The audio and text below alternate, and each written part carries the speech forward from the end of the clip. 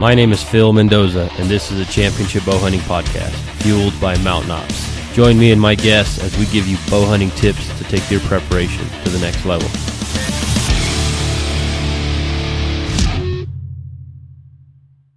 Welcome back to the podcast. This is episode 46, and today marks the first day of the combo podcast episode where we're offering the audio version like normal and the video version. So if you want to check out the video version of this podcast, you can go to our Championship Bow Hunting YouTube channel or championshipbowhunting.com and check it out there. Also, if you haven't subscribed to the newsletter, check that out, championshipbowhunting.com. Subscribe. You'll get entered into a monthly giveaway on our newsletter. And in this episode, we want to send a quick thank you out to show sponsor Mountain Ops and today's episode sponsor Kafaru. You can check them out at kafaru.net. So this episode, we interview previous guest and host of Pure Hunting, Willi Schmidt. Willi and I catch up a little bit from the hunting season and up to date, and also talk about what the new topic for a little while in the podcast is going to be, and that's basically lessons learned in the field, experiences through other hunters' eyes, and trying to help new bow hunters or even bow hunters in general, just with maybe learning from other people's mistakes. So with all that being said, let's go ahead and get into the podcast. Take two. Yes. Okay. So welcome to the first video episode of the Championship Bow Hunting Podcast. I've got a good friend of mine here, special guest Willi Schmidt with Pure Hunting. Willi, welcome to the show again. Thank you. Want to start off by saying, in the past, last year I started with the Championship Bow Hunting Podcast. Had you on as one of the guests back then, and up to this point in time, your episode's been the most downloaded episode I have. So that I felt it fitting to make the first video episode with you, since we've had such good response from that episode. Excuse me. But so lots happened since then. Let's catch up a little bit on, how did the season wind down and with hunting, and then kind of how's the year started out with you? Had a pretty good fall. Never 100%, but I guess the way we hunt, you never expected. So it's solid. We've got 6 episodes under our belt, and we've got a couple hunts this spring. January was trade show season, so take a little hiatus, but I feel good about the way things were going, and we had some good success, and even those no-kill episodes, there were good enough adventures and enough encounters that we'll go ahead and make episodes out of them. That's good, man. I mean, it's always challenging, I'm assuming, in your position to make it all work from the business standpoint, but you've been doing it for quite a few years now and doing it successfully, so congratulations. Thanks. So, Willi, before I get into the topic of the show, what do you have in your hands here? Well, you helped me set it up. Partner with Hoyt. I'm thrilled to death, and got the new Hoyt Defiant 34 here. And so far, so good. I need to put some more arrows into it, but we got the Spot Hog Fast Eddy and the Trophy Taker rest on it, and need to throw some more arrows on, get it tuned up, but I really like the way it feels. I come here because you know bows and you know how to tune them up, but every year you think, what else can they do to make it better?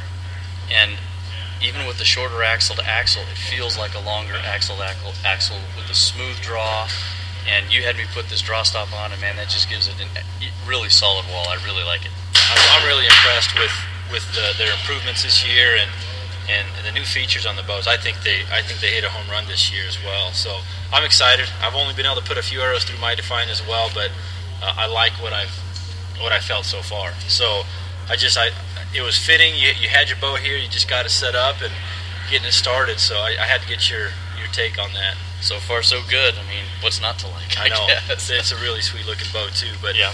So Willi, with you being hunting, more than what the average Joe might be able to hunt, because it is a business.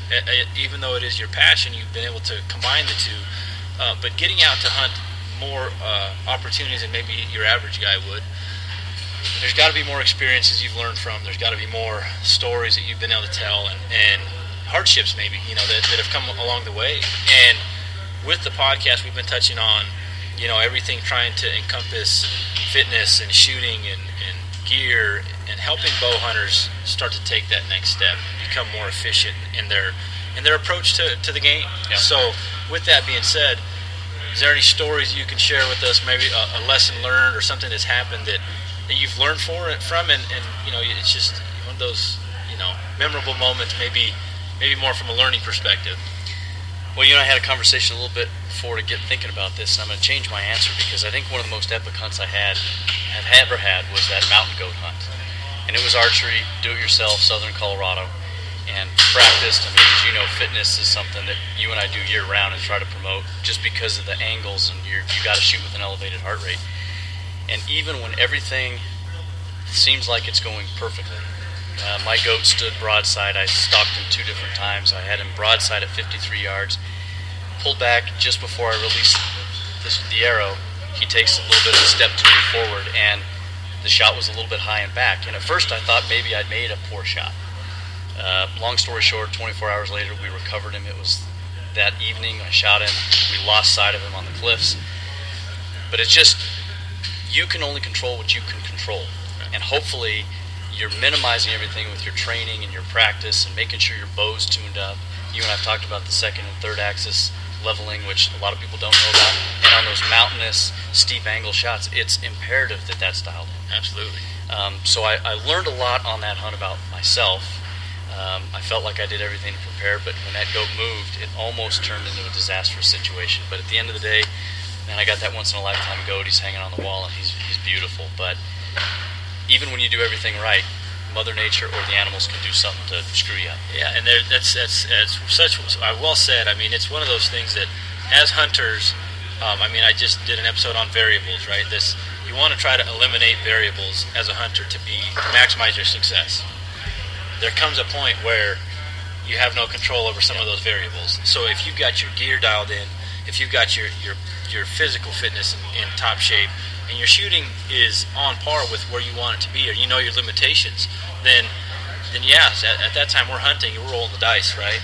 And you've done the best you can, so you go into the field confident, knowing that you're bringing your best you out to the game, right? So that's a great story, man, and I enjoyed the episode too. So looking forward to maybe getting out there myself to chase some mountain goats in the next few years. So tell us, Willi, before we finish up with this episode, because I do want to get you on another topic in regards to applying for tags and understanding, that system a little bit better from your perspective. Tell us a little bit about where we can find you aside from, when we see you on TV on the show. Is you do so much more, and you've got more content than what some people that maybe just follow the show have seen. So give us a little information about that. Yeah, we're going to be airing on Sportsman Channel again this fall. We're a 3rd and 4th quarter show, so we don't start till July 1st.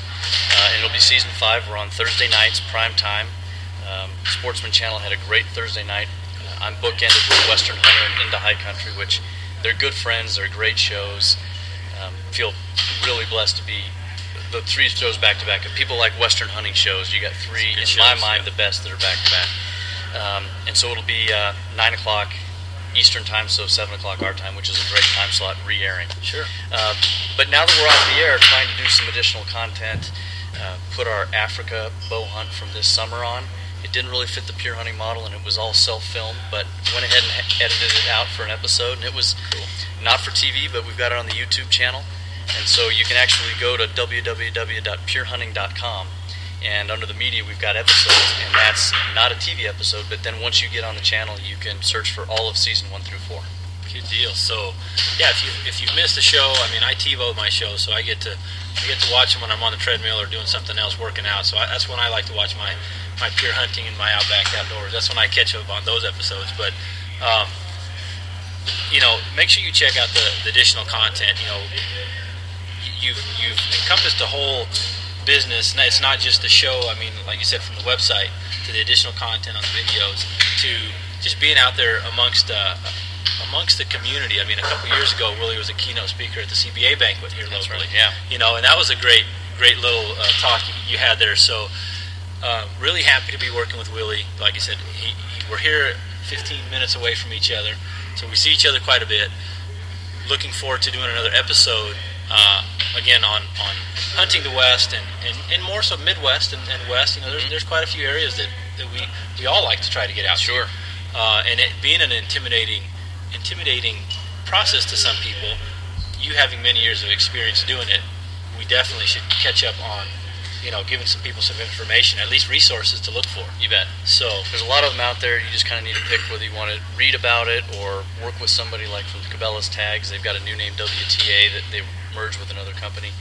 But there's a lot of resources out there to have you learn about other states, help you apply, because missing deadlines, it's not like every state is March 15th. You've got Alaska in December, and you've got Montana elk as a non-resident, and residents and non-residents have different application deadlines. Didn't So know that. you and I should talk about that. And sometimes there's some hidden gems. Everybody wants the top 3 or 4 units in Arizona, but you hunted Arizona 2 years ago in New the Mexico.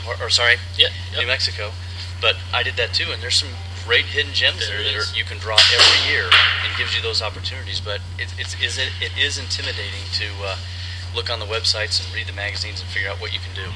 Yeah, so, definitely you bring a lot of knowledge that the bow hunters can benefit from. So we want to continue the relationship and bring you on more. So thanks again for stopping by for the first video championship bow hunting episode. And this will be in its audio format as well in our normal time slots. But thanks again, Willie. Looking forward to doing this more. Well, I'd appreciate it, and I got to say thanks to Phil and No Limits. You can do a lot for us and help me specifically up my odds of success and just taking it to the next level. So Gotta help each other out, man. That's right. That's what it's all about. It is a community, and we need to support each other. That's it. So, hope you enjoyed this episode, and we're going to start bringing you more video episodes as well as the audio format, just as a little bit more. Since we sit at home and we twiddle our thumbs wondering what we could do next, which it's not exactly true, but enjoying the format of the podcast and the conversations and helping people out. So thanks for tuning in, and Willie will check you out here soon. Thanks, Phil. All right, man. All right.